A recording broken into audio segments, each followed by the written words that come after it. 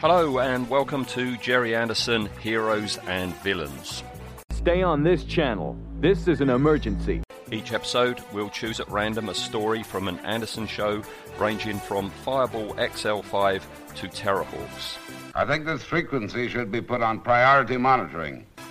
We'll then look at the hero and villain of the tale, discuss any behind the scenes, actor information, and I'm sure numerous tallies. Shadow control to all stations. We have a red alert. Repeat, condition is red. And at the end, crucially, we're going to vote for them. Stand by for action.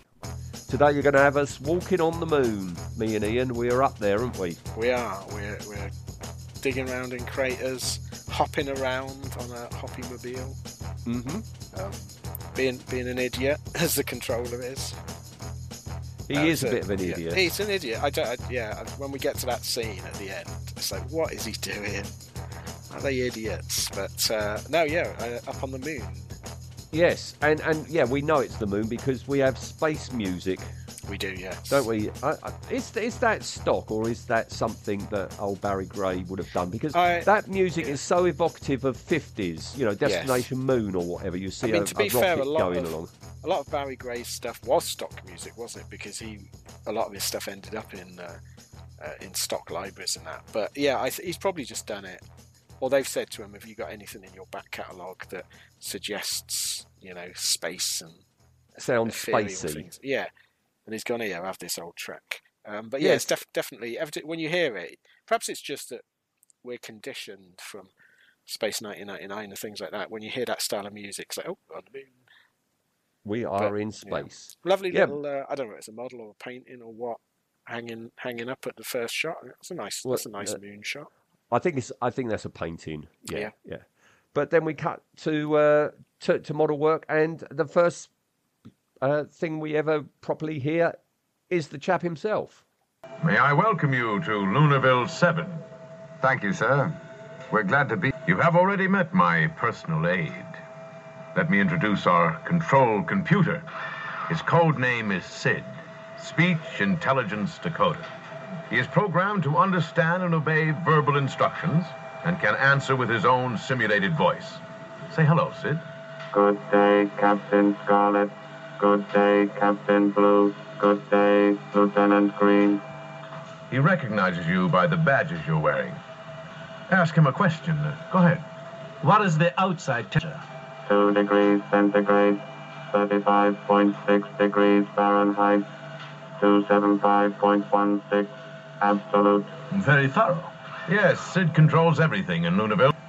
The air conditioning, airlocks, power supplies, even the rockets and moon mobiles. A very important piece of equipment. Assembled entirely on the moon by our own technicians. But designed and developed on Earth. The Earth may have helped us, but now we are self-reliant, democratic, and free. Understand? Well, forgive me, gentlemen. Now, I was told you have a message from the world president. Yes, sir. He asked me to hand you this letter personally. Thank you. I will study it and give you my answer. When I watch it, it's like, who's he talking to? But this is a transmission. He's transmitting to the Earth, isn't he? Yeah, he's transmitting to the Earth, just generally, I suppose, to say that, he's made peace with the Mysterons, which is an interesting concept. And Spectrum are straight away like, hang on, what? How is he talking to the Mysterons? Is he a Mysteron agent? All the questions that I thought of. But yeah, he's basically siding with the Mysterons, and he's saying he's neutral, but he's not going to support the Earth in this war of nerves. But I want to. If this was true, because we find out later on he's a Mysteron agent and that. But if this was true, I want to know: did he just broadcast randomly to Mars? Well, that's what Colonel White says. We don't know how he's done it, but if he has done it, we want to know how he did it. Yeah. And but this is a daft concept because he says there's 4,000 people on the moon. Yeah, we don't see We've been here since the 1970s, so I guess one of the very first Lunarvilles was Shadow Control up there. And he says, we want no part of the war. I've told the Mistrons that. They're happy with that. But they are Earthmen on the moon. So if you're on a space station and you're not actually on Earth, can you call the Mistrons and say, I don't want any part of it? And the Mistrons go, yeah, all right, then you're not on Earth, therefore you don't count. It's weird especially because it was, I mean, I don't know whether they've got the equivalent of NASA or some sort of governing body for space, but you would think they would have been the ones that was also behind the initial Mars expedition. Yeah. So for the moon to go, it's nothing to do with us, Governor. They're still Earthmen. And at the beginning of each episode, the Mistrons say, "Our war is with you, Earthmen." Yeah, it's not with the Earth. Yeah. We're going to war with the Earth, but none of it's satellites. Yeah. You're all right there. Yeah. So it's a dodgy concept to start with. Is the controller Sam Loover? It is. Oh, I thought I recognised him. It's like, bloody hell. That is Sam Loover, voiced by, is it Davey or Don Healy? David Healy, isn't it? David Healy. I have information after our little ramble. And Colonel White says, you've got to go up there, you've got to check it out, because we don't know whether it's real or if it's a Mistron ploy. Yes. Right? So we have this... either way, they've got to go up and speak to this Egypt. They're going to go up in XK3, this rather nice ship, XK3. I thought we would vote on that today. Okay. Lovely little model, although the pilot of it calls it XK5 for some reason. I didn't notice that. Yeah. When you first see them in the craft, he calls it XK5, ready for launch or something like that, you see. No mention is given, is there, why Lieutenant Green's got to go along with them? No, I thought it's nice to see Lieutenant Green stretching his legs and getting out, but they could have put a line in where it says, where Colonel White says, we're sending Lieutenant Green with you, Captain Scarlet, because he will find out how they contacted the Mistrons, because he's a communications expert. Yeah, there is a line later. You're the electronics expert. Yeah. What do you make of this? So I suppose that's his function, but there's no line at the beginning. I mean, it's great to see him on a mission. I mean, that's why we're actually going to vote on Lieutenant Green today as well. Do you think Colonel White just wanted him out at the cloud base for a bit? Perhaps they were setting up a birthday desk for him or something. Yeah, poor Captain Magenta. I mean, This opens up a whole question of what ranks are there in Spectrum and what do they mean? Because he's the only lieutenant we see, isn't he? Yeah. You never see another lieutenant. No. Does that mean there's majors? Don't see much of their privates either. No, you never see their privates. No. There's no major that I know of. No major. So we've got a colonel, and then captain. So major's gone. Is there a commander? Is there a sergeant? A general? Sergeant? Yeah, you never see any non-coms, do you? No. It's very, very strange. I'm still don't know. I don't think it is, because we know that Gerry wasn't a very racist sort of man. But why is it the only black character is a lower rank? So, That's why we need to see some white privates. That's what I'm saying. Yeah. But I'll tell you the thing about Lieutenant Green. That's a T-shirt. Yeah. The thing about Lieutenant Green, and I've always thought this because it's just ingrained in my childhood memories of watching Captain Scarlet. I always think of Lieutenant Green as being disabled because he's always sat in that chair, and it's so rare to actually see him walking. Yeah. In my child mind, that I wonder if you were taken over my adult mind, just sees him like a Davros. Yeah, were you merging him with Commander Shaw, sort of thing? I wonder. Maybe in your forming mind. I just assumed he was lazy. He doesn't even wheel his own chair down the desk, does he? He's got that. No, he presses a button. Conveyor belt. Yeah. Well, if I had one of them, I'd use it, wouldn't you? I've been going up and down all day. High speed as well. Yeah. I mean, it's a bit early in the day to be voting on Lieutenant Green, but we can always tweak his rating, Yes, because I know he does get a few more moments, and he gets Yeah. some good lines in some shows, and in one of them, the one that's the fantasy made up story, the Attack on Cloud Base one, he gets to emote quite a bit when he thinks one of the angels has been killed, you know, so he's obviously got a thing for her. Well, I think wasn't it in? It's so long since I've read any of them, but I'm sure there was some sort of romantic storyline in TV21, wasn't there? Between, I seem to remember one of the annuals, one of the angels was his girlfriend or something. There's something like that. If any listeners know, let me know. So Yes, it's so hard to get a run of TV21s in it to read. yeah. I'll tell you what, you say about the is this slightly dodgy that the lowest rank goes to a non-white person, but at least he wasn't like Lieutenant Brown. Yeah, because then that would have really nailed it, wouldn't it? Yeah, that would have been dodgy. Very dodgy. Yeah. But I wonder, is there a rota for covering Lieutenant Green? Did the other captains? Is it just Magenta's turn on the rota? Or is it? Oh, it's not. It's not going to be something terrible like that's punishment. Captain Magenta take over from Lieutenant Green? They did something wrong, so he's like, right, you're doing Green's job. Like, oh no! It could well be. I have my views on Captain Magenta, and we'll discuss them when we get to a certain episode with him in it.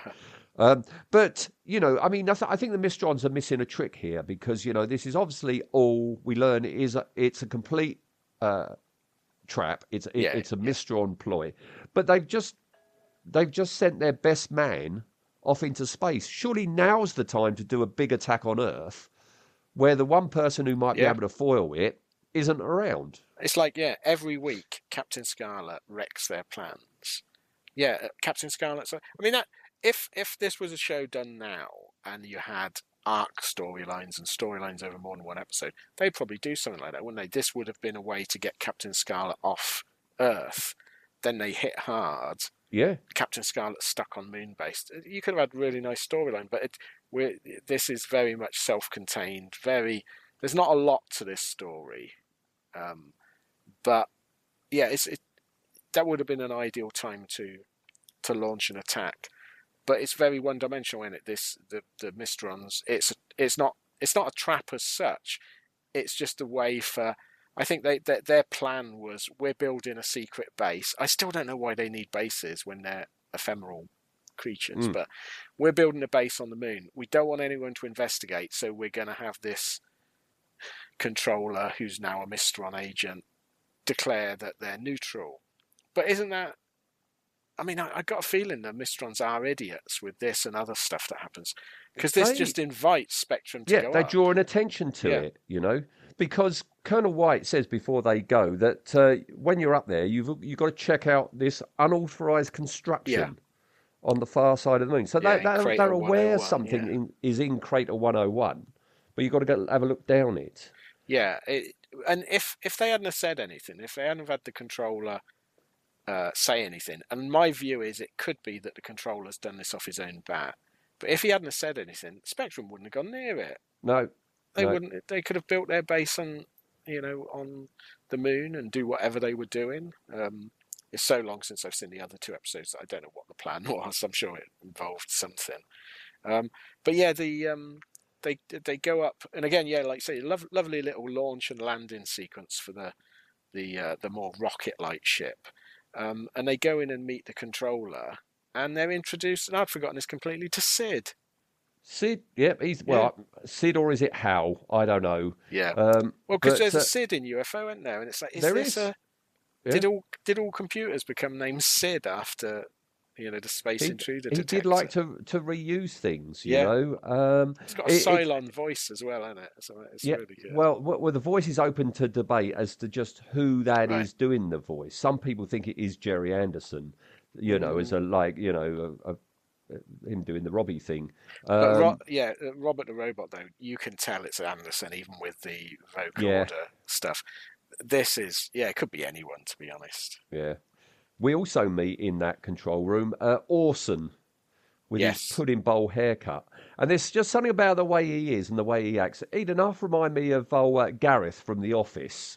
Yes, he is. Yeah. This little Yeah. lackey. Assistant manager. No, assistant to the manager. Yeah. Yes. He's definitely a lackey. Yeah, he's. I mean, I'm presuming he's a Mistron as well. Yes. Yeah. And I'm always confused. I think the show's confused whether they're Mistrons or Mistron agents or. No, humans Colonel taking White over does the say team. at the end, yeah, Orson was an agent as well.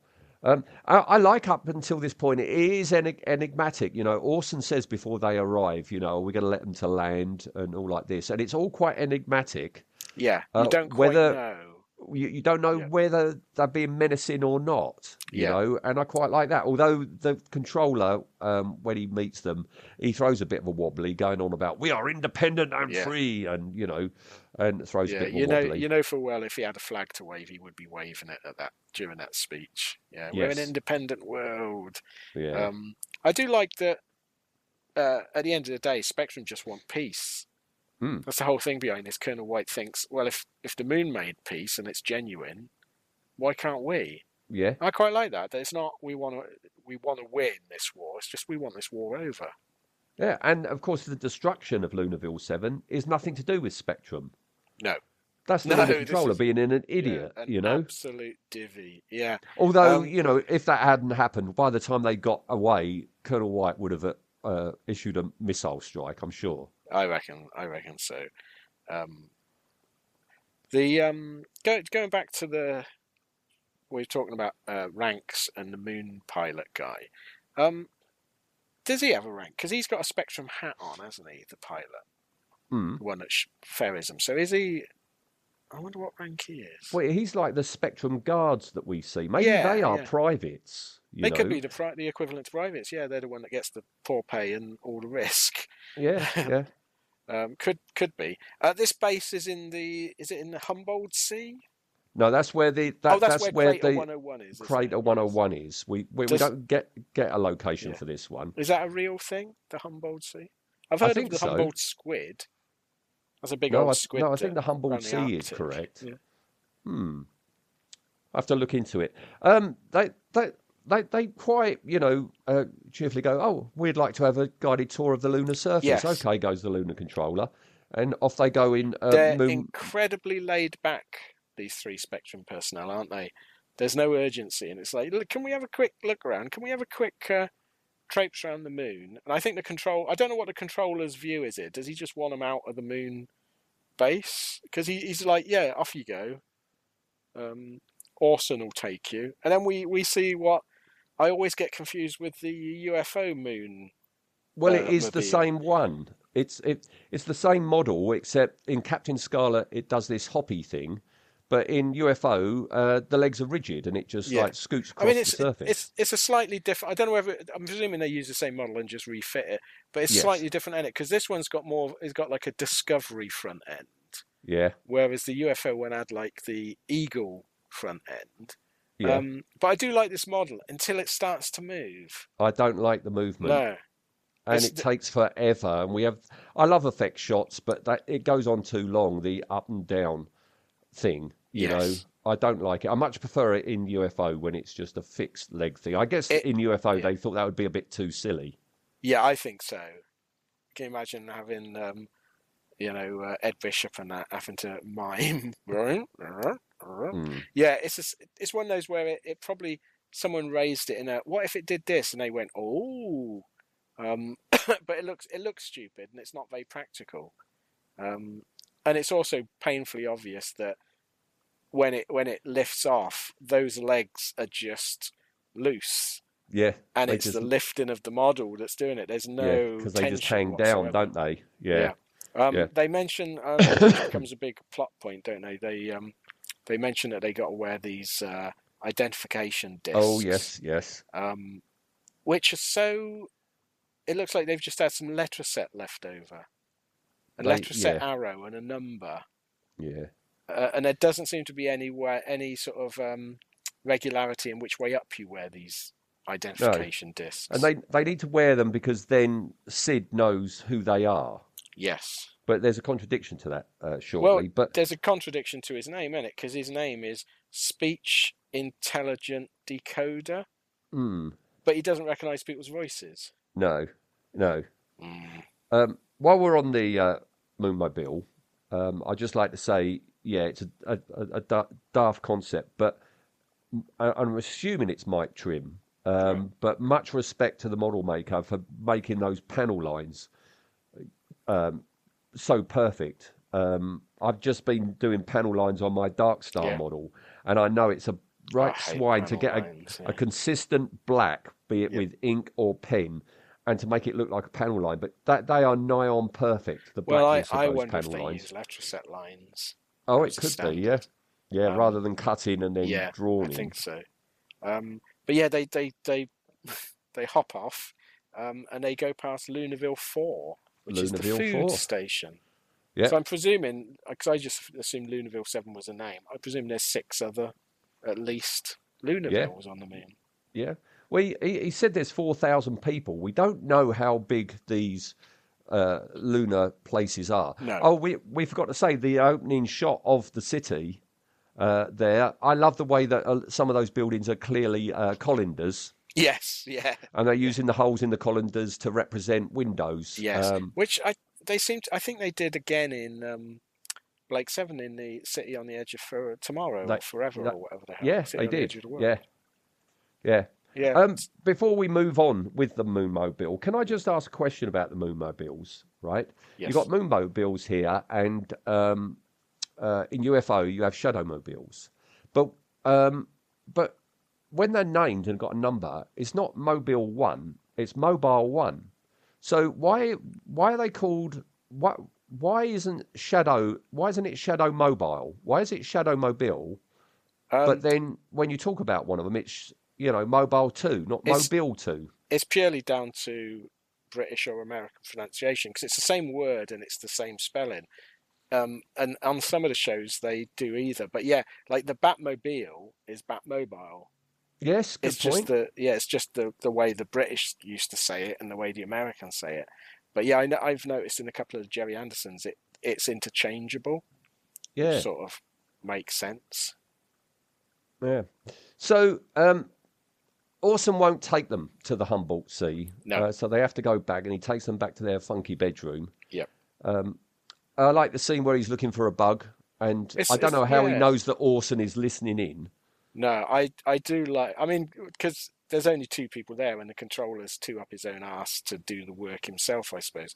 But I do love this scene. I love it when they put a little bit of character stuff in, because generally it's just action and their cardboard cutouts, aren't they? But this is quite nice, because he thinks there's a bug, so he searches for the bug, finds it, and then he cups it so Orson turns the volume up. And then shouts in, "Good night, Orson." And I thought it's quite a nice little scene. It doesn't make any sense because, like you said, how does he know? And then he immediately assumes there's only one bug. Yeah, that's a bit daft. Yeah, but this is we're okay to discuss overthrowing the moon now. Yeah. What the hell? But this is rare. It is rare that you get a bit of character development or characterization in Captain Scarlet himself. Yes. Yeah, he's usually a blank slate, isn't he? He's a blank slate and a swat. Captain Scarlet, who's always sucking up to the Colonel. Yeah. And he's all a bit dull. That's the problem I have with Captain Scarlet, is he's not the best character. No, I know. That's why I quite like Lieutenant Green and Captain Blue, because they've got a bit of personality. But, I mean, do you reckon Captain Scarlet was like this before? That he was a bit of a boring... Yeah. Jobs. I mean, I think so. Put him to do something, and he'll do it to an okay capacity. But even in the stuff we see after he's a Mistron, he's not particularly proactive, is he? No, and in the very bare first minimum. Yeah, and in the very first episode, he's tagging along with Captain Brown, who is the top captain. Yeah. So what? I think Scarlet's probably a little bit incompetent. Yeah, and it's only him getting this super duper power that actually elevates him to number 1. Yeah, if he hadn't have been Mysteronized, he would have been dead years ago, wouldn't he? Or he would be one of those security guards guarding an SPV. Yeah. So, he's bloody lucky to be indestructible. Yeah. We find out the controller has programmed Sid only to take orders from him. Yes. There's nothing they can do. They can't go back out. There's nothing that they can do. That night, I love the way Scarlet's empty bed, you can clearly see is just some foam packing material for his mattress. And, this contradiction. Sid asks, who's there? Yep. But Scarlet's wearing an identification disc. Yep, He I've got doesn't that in need my to say notes. who he is. It's like, what's the point of identification discs if Sid can't read them till you say who you are? And if you have to say who you are before he can recognise you, the whole bit later doesn't make any sense. No. So, I mean, it would... I don't know why they've done it, because they could have had Sid just go, "Good evening, Captain Scarlet," blah, blah, blah. There's nothing in the storyline that means he doesn't know who it is. Yeah. And there's nothing later on where you could go, because he can't recognise you until you speak. That doesn't come into it. In fact, it could be. Yeah, but it could be the controller. By turning everything off, he only can spot the controller. Oh, okay. He can't see anyone else because all the other discs have been all turned the discs off. are off. Yeah. That's that. We might be misjudging them. That might have been a very clever bit of scripting. I think we've been a bit dense there. I think that's what it is. Yeah. All right.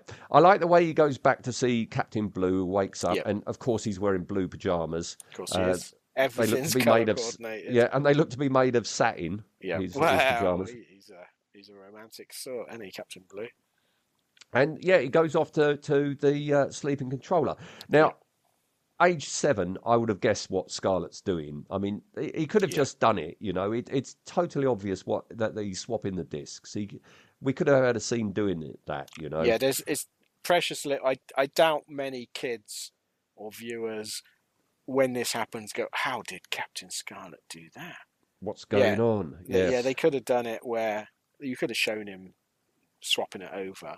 But he's taken one of the Hopalong Cassidy ships out to the Humboldt Sea to check it out this time. I like he says it's 2 hours there, 2 hours back. So was it like almost 2 hours before? Because it didn't seem that long. Well, to get there is to the actual Crater 101 is 2 hours, which means if it takes 2 hours to get there and it's 200 miles away, that Moonmobile is travelling at 100 miles an hour. It doesn't look like it's going at 100 miles an hour. Did you notice the continuity error when they take that Moonmobile out? I didn't know. Has it got a different number? I'm surprised you didn't spot it because it's just so startlingly obvious in Blu-ray.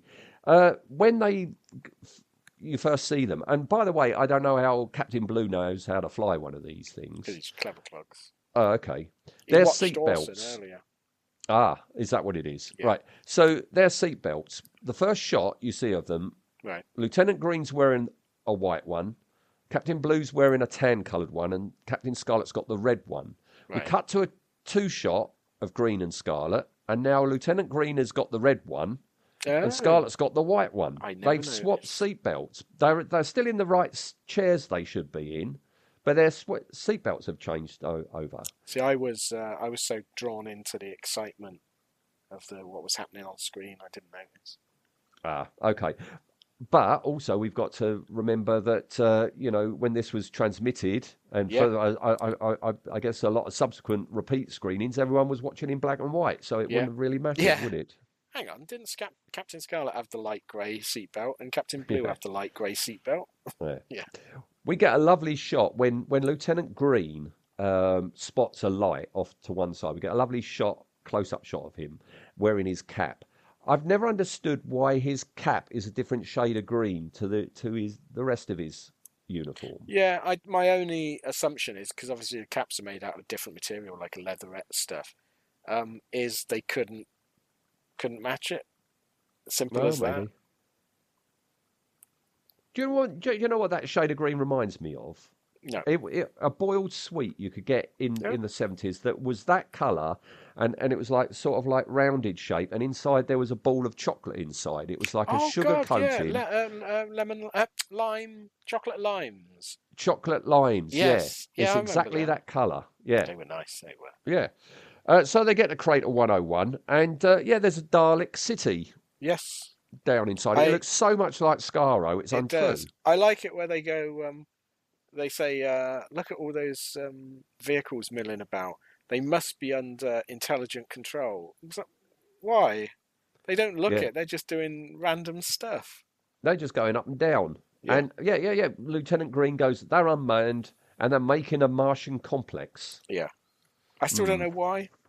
No. Anyone know why the Mystrons need cities? I don't know. Like you say, they're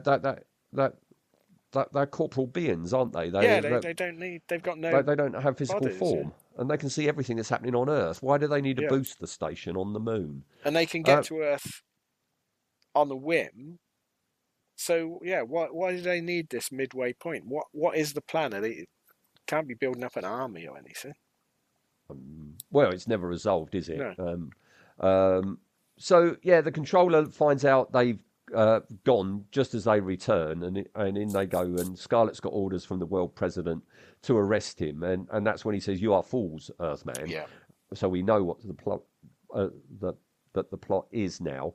I don't know when he and Orson were got. They could have been gotten at any time, I suppose. Anytime. Do you think Captain Black went up there and that done would have them been in? nice Or... to see, wouldn't it? Captain Black visiting. Before have a scene just before the titles where Orson and the controller are going to go out on a moon hopper, and they go and sit in, and he says to the pilot, "Are you ready, pilot?" And it pans up Captain Black. It's Captain Black just there. Yeah, that would have been. That would have been good. Yep. Yeah. Perhaps we would have if it had been an hour-long show. Yeah. I think we would have got all this nice stuff. But I love it that the controller starts to threaten Sid. Yeah. He's an idiot, isn't he? He really is an idiot. He knows the discs have been changed, doesn't he? Well, before that all starts kicking off, we get a close-up shot. There's a lot of close-up shots in this of real hands, aren't there, and things like that, which I always like. But there's a close-up shot of a real or a larger scale chest of Captain Scarlet, and you can clearly see the the zip is tank tracks for tank treads from a 1/72nd tank. The rubber ones. Yeah, which is it's actually a nice point, because did you ever have the Sevens vinyl Captain Scarlet kit? Yes, I did. Yeah. The zip he put on, whereas you could have put a normal zip on, he actually put that tank track style zip on, which I thought was a nice touch in brass. Yeah. So it's also he starts threatening Sid as the others run off because they've asked for a rocket ship to be prepared. And even though he knows the discs have been changed, he continues to order Sid around, and then threatens him with a gun. Yeah, he pulls a gun on a computer. I mean, he really is a bit of an idiot, isn't he? Well, I think we've got a new tally, because we said the last time we were round at Captain Scarlet, that guy in that noose of ice base, he was a bloody idiot, that Mistron agent. I think they all are. I think you're right. I think if you get turned into a Mistron, you're an idiot. You've got no common sense. This is probably destroys why your brain cells. Yeah, it's what takes so long for them to ever do anything. It's because they're just numbskulls. Yeah. But yeah, he threatens Sid with the gun, and when Sid doesn't do anything, he shoots Sid. Yeah. And of course, this being science fiction, you shoot a computer, the whole base is going to blow up because of that. These bases were on a hair trigger, weren't they? They were just ready to explode at any point. And it being Derek Meddings, boy, does it blow up. Oh, it's a good explosion. I forgive the silliness of how it happens. It's a good explosion. Scarlet, blue, and green get away by the skin of their teeth, don't they? That's a nice model shot of that taking off just as everything's erupting around them. And that's when we find out that Orson was a Mistron agent too. So we've got a death tally of 2 today. Yeah. What was Orson's surname, Joe? And it was Cart. Orson Cart. Maybe, yeah. And the wrap up at the end, this whole thing, there's no mention at all of, well, we've got to go and check out Crater 101 now. No, and because for some reason when I first watched these, it was on the old mystery theatre thing, the Super Science Theatre, where they cobbled together all 3 episodes into a I remember that minute film. So I was just under the assumption that this one would end with them going, "You're going to have to return, Captain Scarlet, to the moon." And then the next episode, but it was like 8 episodes later, wasn't it? Yeah, it's ages later. Yeah. Do you think they weren't going to have it as like an arc show, and that when later on they're looking for stories, they went, "Oh, we never visited the moon again. and perhaps it was never meant to be a three-parter. I don't know. Yeah, but we it was will. yeah. I was upset we return didn't to see the 101. spacesuits. I honestly thought the spacesuits were in this one. Maybe Didn't they're get in to the see next them. one. Yeah. Yeah. But it's a good story. I enjoyed it. It was a good little story. Absolutely very slight, but it was nice to get Very off slight. the Earth. And if you didn't have the hopping moonmobile, it would be even shorter, wouldn't it? Oh god, yeah. There's a lot of filler in this Yeah, for such yeah, a yeah. slight. Yeah. You know, considering it's 25 minutes, there's a lot of filler in this. But it's all visually gorgeous. It's a real good model episode. Oh, they're top of their game, aren't they? Oh yeah. Yeah. All right. So behind the scenes on this story, the controller's console is actually the space controller's console from Thunderbird's episode Ricochet. Oh, right, okay. It's been adapted slightly, and it will appear again in Crater 101 as part of the control desk in Lunarville 6. Yeah, so we're going to see that again. Makes sense. So presumably they took that out before they blew it up. Yeah, it's really weird as well because we get some gorgeous close-ups of Sid's big old eye, and there's like hot glue or something all over it. Yeah. I don't know what's going on there. And you can see the eye effect thing is just a piece of cardboard moving in and out in front of a light, isn't it? Yeah, it's not made for Blu-ray, is it? No. The Moonmobile cockpit is an adapted MEV cockpit, which we last saw in the pilot episode. And music from this was later heard in UFO in the computer affair when Alec Freeman is in the lunar module on his way to the moon. It's all connected, isn't it? It's all connected. Absolutely, yep. So we have a death tally today of 2, which is added to our existing tally. It's quite light for Scarlet, isn't it, really? Yep, but it still is keeping it at the top. That's 622 deaths we've got so That's a lot far. for a kids' show, isn't it, really? When are they going to top 1,000? There was never that many deaths in Tiswas, was there? No, we heard about. Yeah, I reckon a couple of episodes. If we choose correctly, we could get them over 1,000 soon. Yeah. Well, we're over halfway with Captain Scarlet, and we've only done what? This is our third Captain Scarlet story. Yeah. So the actor or actors, because we've got 2 characters today. The Lunar Controller, as I said, David Healy, very famous face. You know him from many, many things. Born in 1925 in Manhattan. Died over here in 1995 after complications from heart surgery. Oh, that's not very nice. No. He was awarded the Laurence Olivier Theatre Award in 1983 for Best Actor in a Supporting Role in Guys and Dolls. Okay. I'll mention in a minute the things that he's done for ITC and Anderson, but other things we've seen him in. He was in Lust for a Vampire. A little while ago, he was old Pippa Still's dad, wasn't he? The American who come over, want to know what happened. He was in Diamonds Are Forever, but I don't remember him in that. I don't remember him in that one. It's been a while since I've seen it, but yeah, I remember him. I remember him as I can't remember who was Sherlock Holmes, but he played Dr. Watson quite well. I seem to remember. Oh, right. I can't remember what in.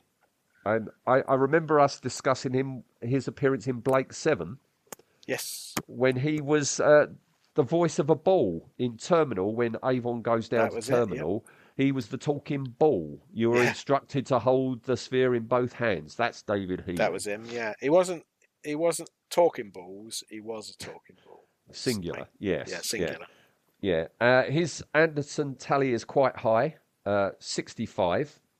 Wow. Right? And that's because he was in Captain Scarlet 21 times, various voices. In Joe 90, he was the voice of Shane Weston, plus others, 30 times. Secret Service, various characters, 13 times. And he was in UFO just the once. He's the guy in the health farm that Paul Foster goes to visit. And, he passes out in the steam room and has this dream that he's kidnapped by the aliens. And at the end, he just wakes up. And it was all a dream. It was a lot more difficult, wasn't it, in the live action stuff for these characters to be recurring or do multiple parts. Yeah. Because once you've appeared once, that's pretty much it. You can't come back. Yeah, and physically you don't look like that character. Yeah. Physically he didn't look like Shane Weston, no. But he sure had the voice.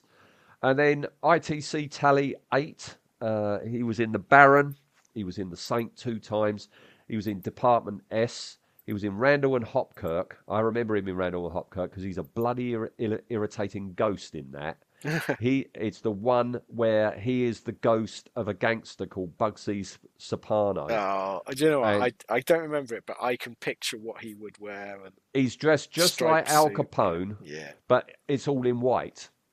He's got the same hat, he's got the suit, he's got the machine gun, but everything is white. And Marty can see him, nobody else can. And I think it's the very first time Marty sees another ghost, you know, because he mocks Marty because Marty's only new at being a ghost. Yeah. There are things that, you know, this Bugsy can do that Marty can't because he hasn't learnt it, you know. But he's very irritating. It's the character, not David.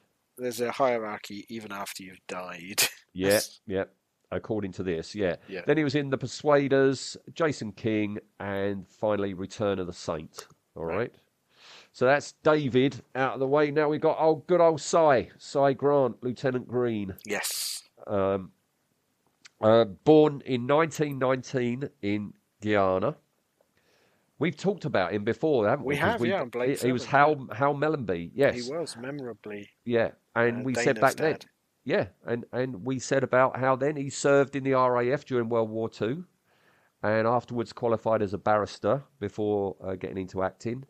In 1965, he played the lead in a production of Othello at the Phoenix Theatre in Leicester. And at that time, it was radical because it was common practice to cast a white actor as Othello. Yes, and then black him up. And black him up. He made British television history as the first black person to appear regularly on a British television series. All right.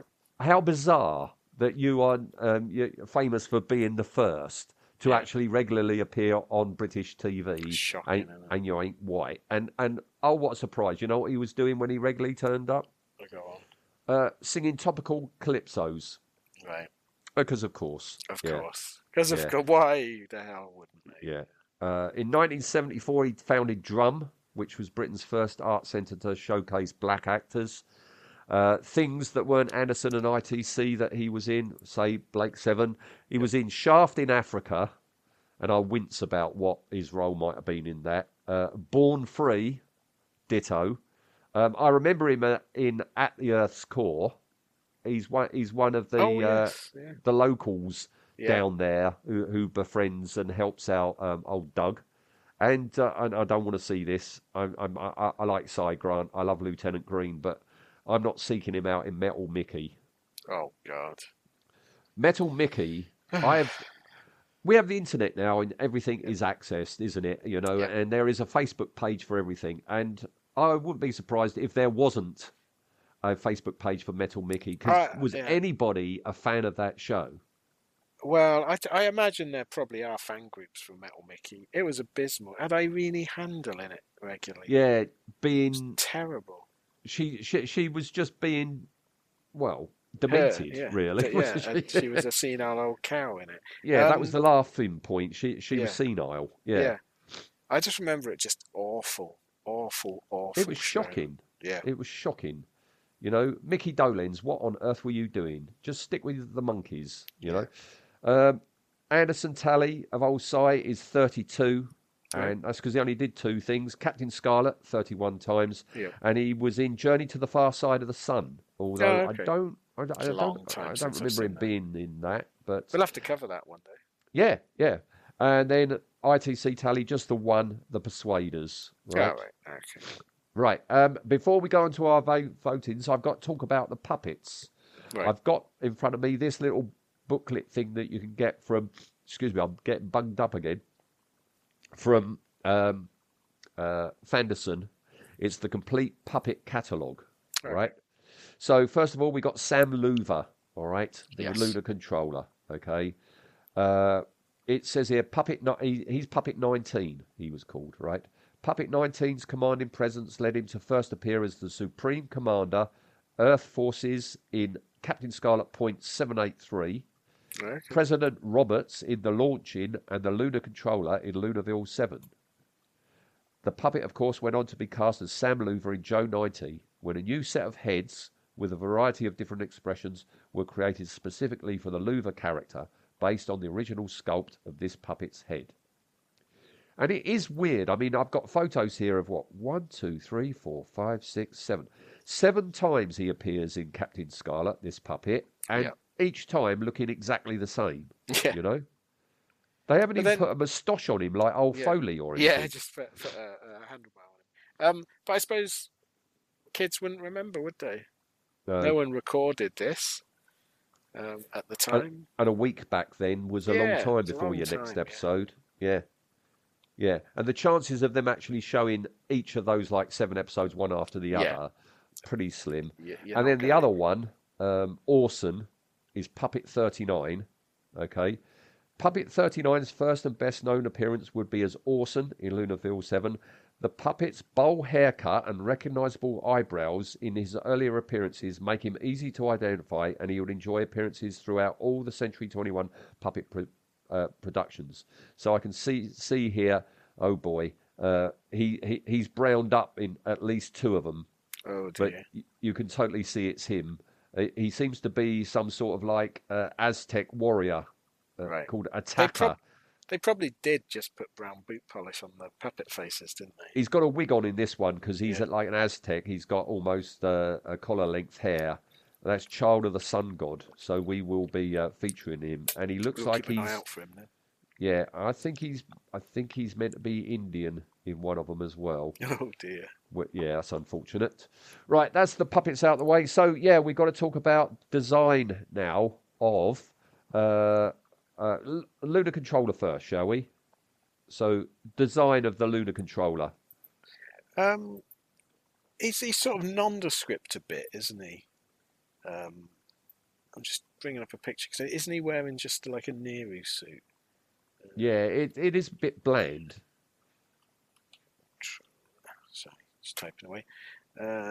Yeah, there he is. Yeah, just a standard Nehru collared suit, vaguely silverish. He's got epaulets, always a good sign. Yeah. Yeah, so a little bit bland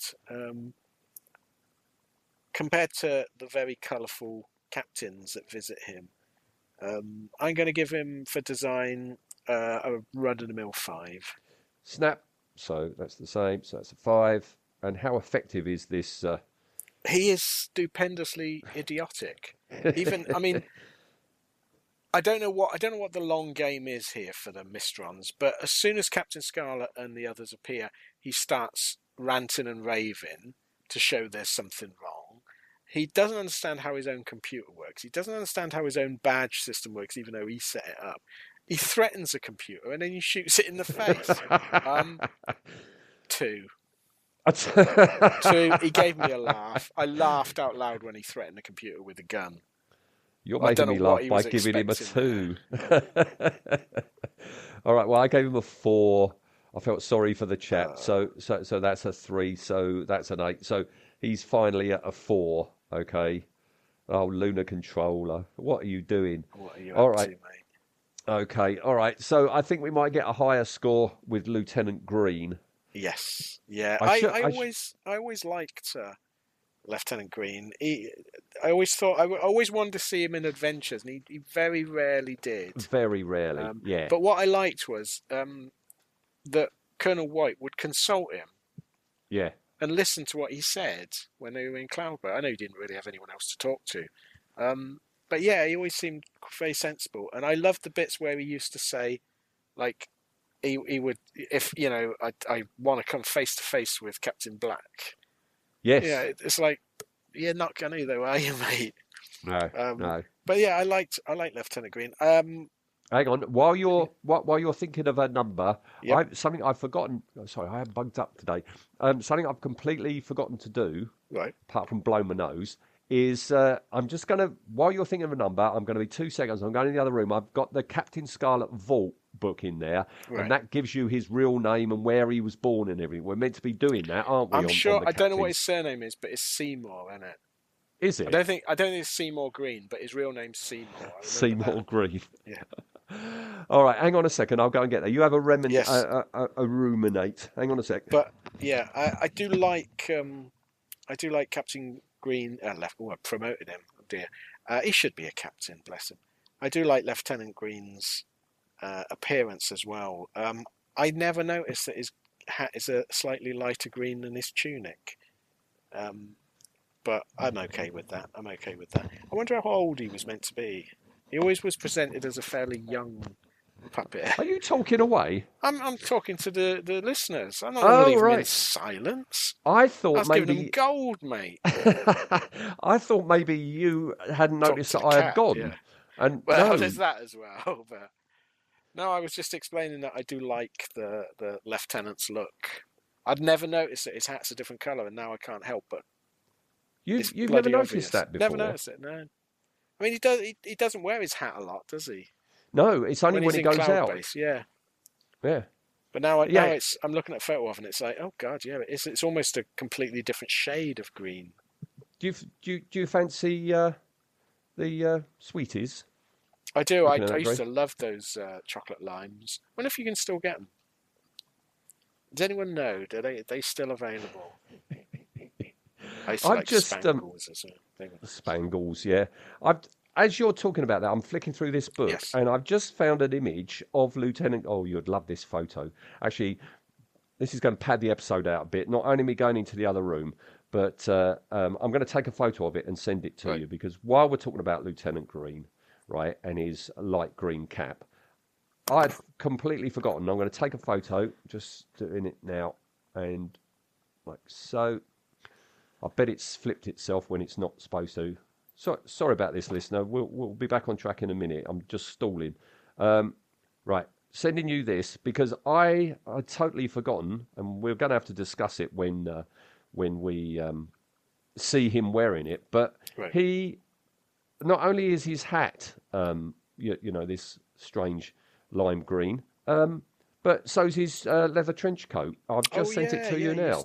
So his trench coat matches the hat, which makes sense because they'd both be made out of the same vinyl. Yeah. I like just the trench gone coat. through. Have you seen it? Is it there? Yeah, it's here. Yep, looking at it. Yeah, you're right. It matches the hat. I'm glad the rest of his outfit isn't that shade of green. Yeah. It's a bit light, isn't it? It's fine for the hat and it's fine for the coat, but do you know not what? The Though? rest of the outfit. If you made a little model figure of Lieutenant Green and did the hat different colour to the uniform and then put it on Facebook, people would complain. Yeah. Wouldn't they? And you've got that wrong. Yeah. You're absolutely right, Ian. You're absolutely right. Here we go. Lieutenant Green. Born on the 18th of January 2041 at Port of Spain, Trinidad. Seymour Griffiths. All right. Seymour Griffiths graduated from Kingston University, Jamaica, with degrees in music, telecommunications and technology. He enrolled in the newly formed World Aquanaut Security Patrol as a junior hydrophones operator in the Submarine Corps, but later took an advanced course in communications and was promoted to sole commander of communications installations at the Marineville Control Tower. Oh. Noting his expert knowledge and experience in communications, the Spectrum Selection Board invited him to join the organisation as chief controller. This is a mixing and a merging, isn't it? Yeah, because none of this was designed to go together like this. This is TV21, isn't it? Yeah. Link all these. So if he was born, what year was he born? 44?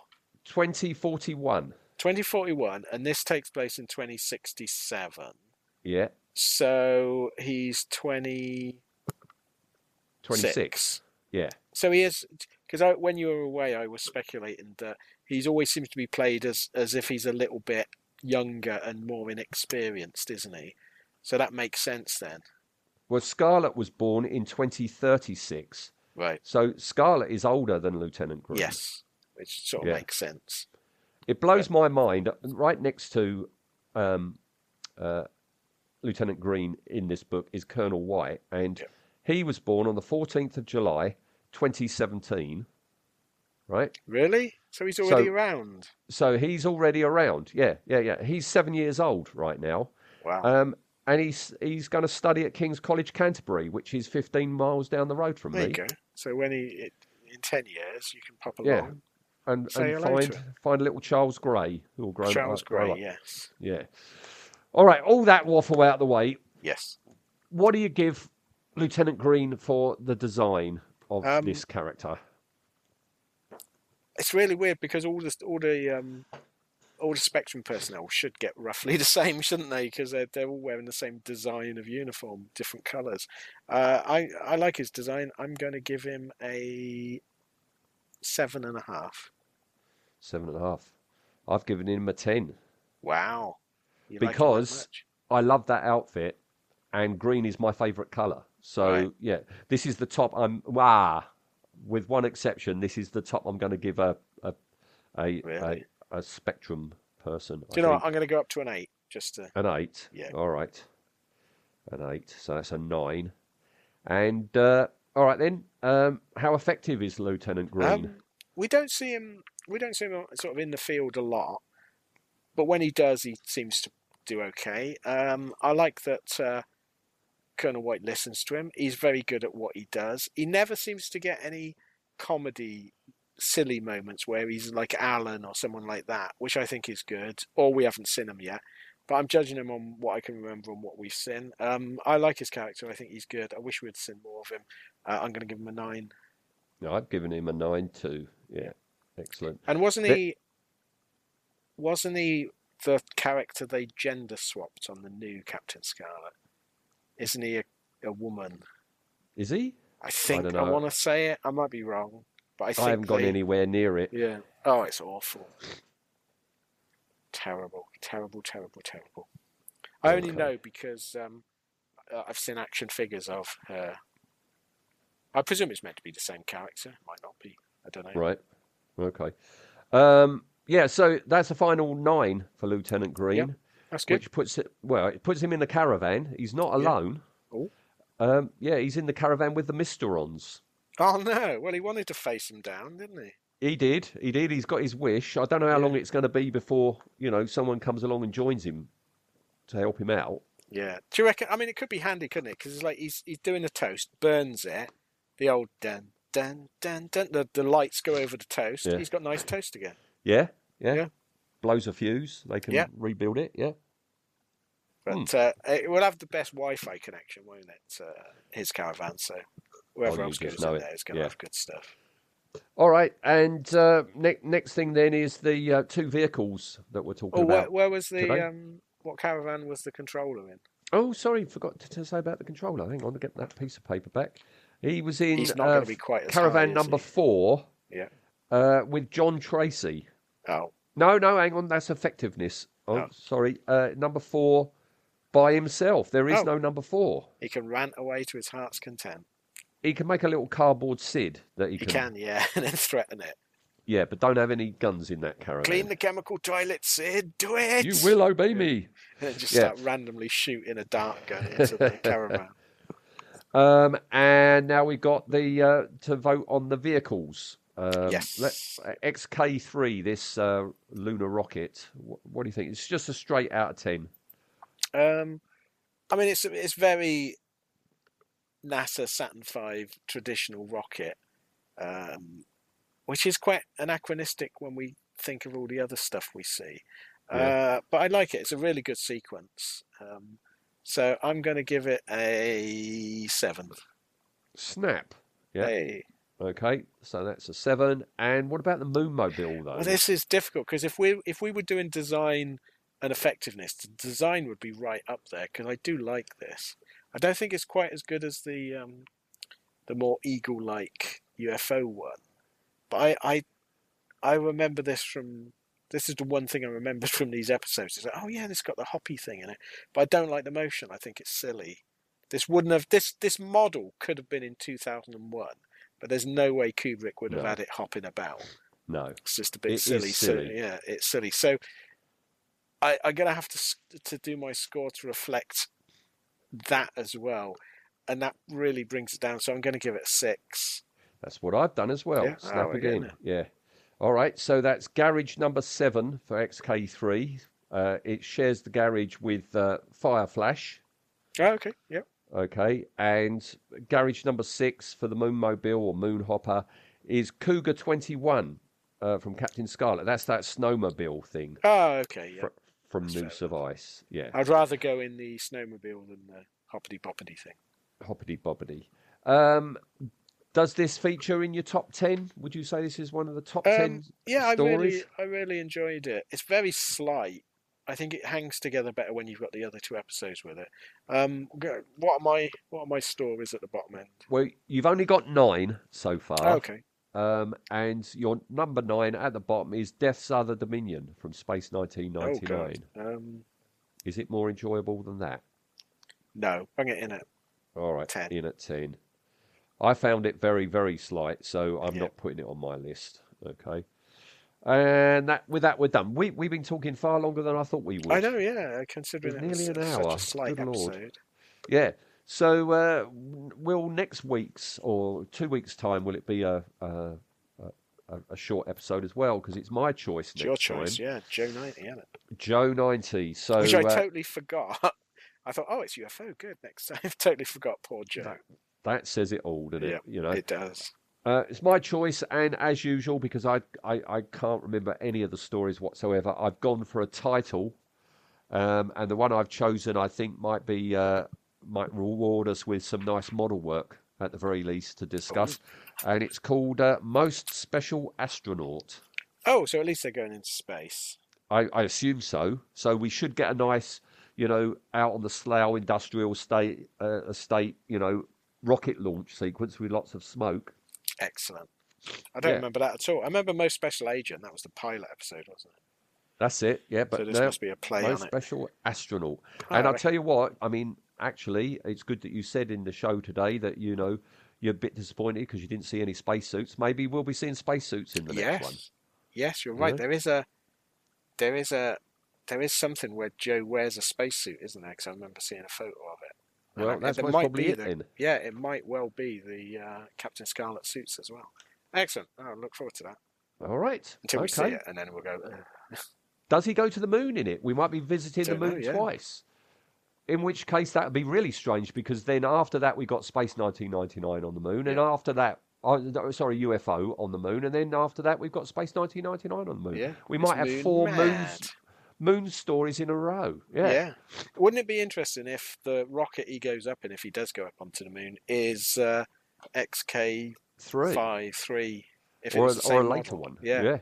That'd be interesting. Well, let's find out in 2 weeks, all right? We'll enjoy that. Okay. Thanks, Ian. Thanks, listener.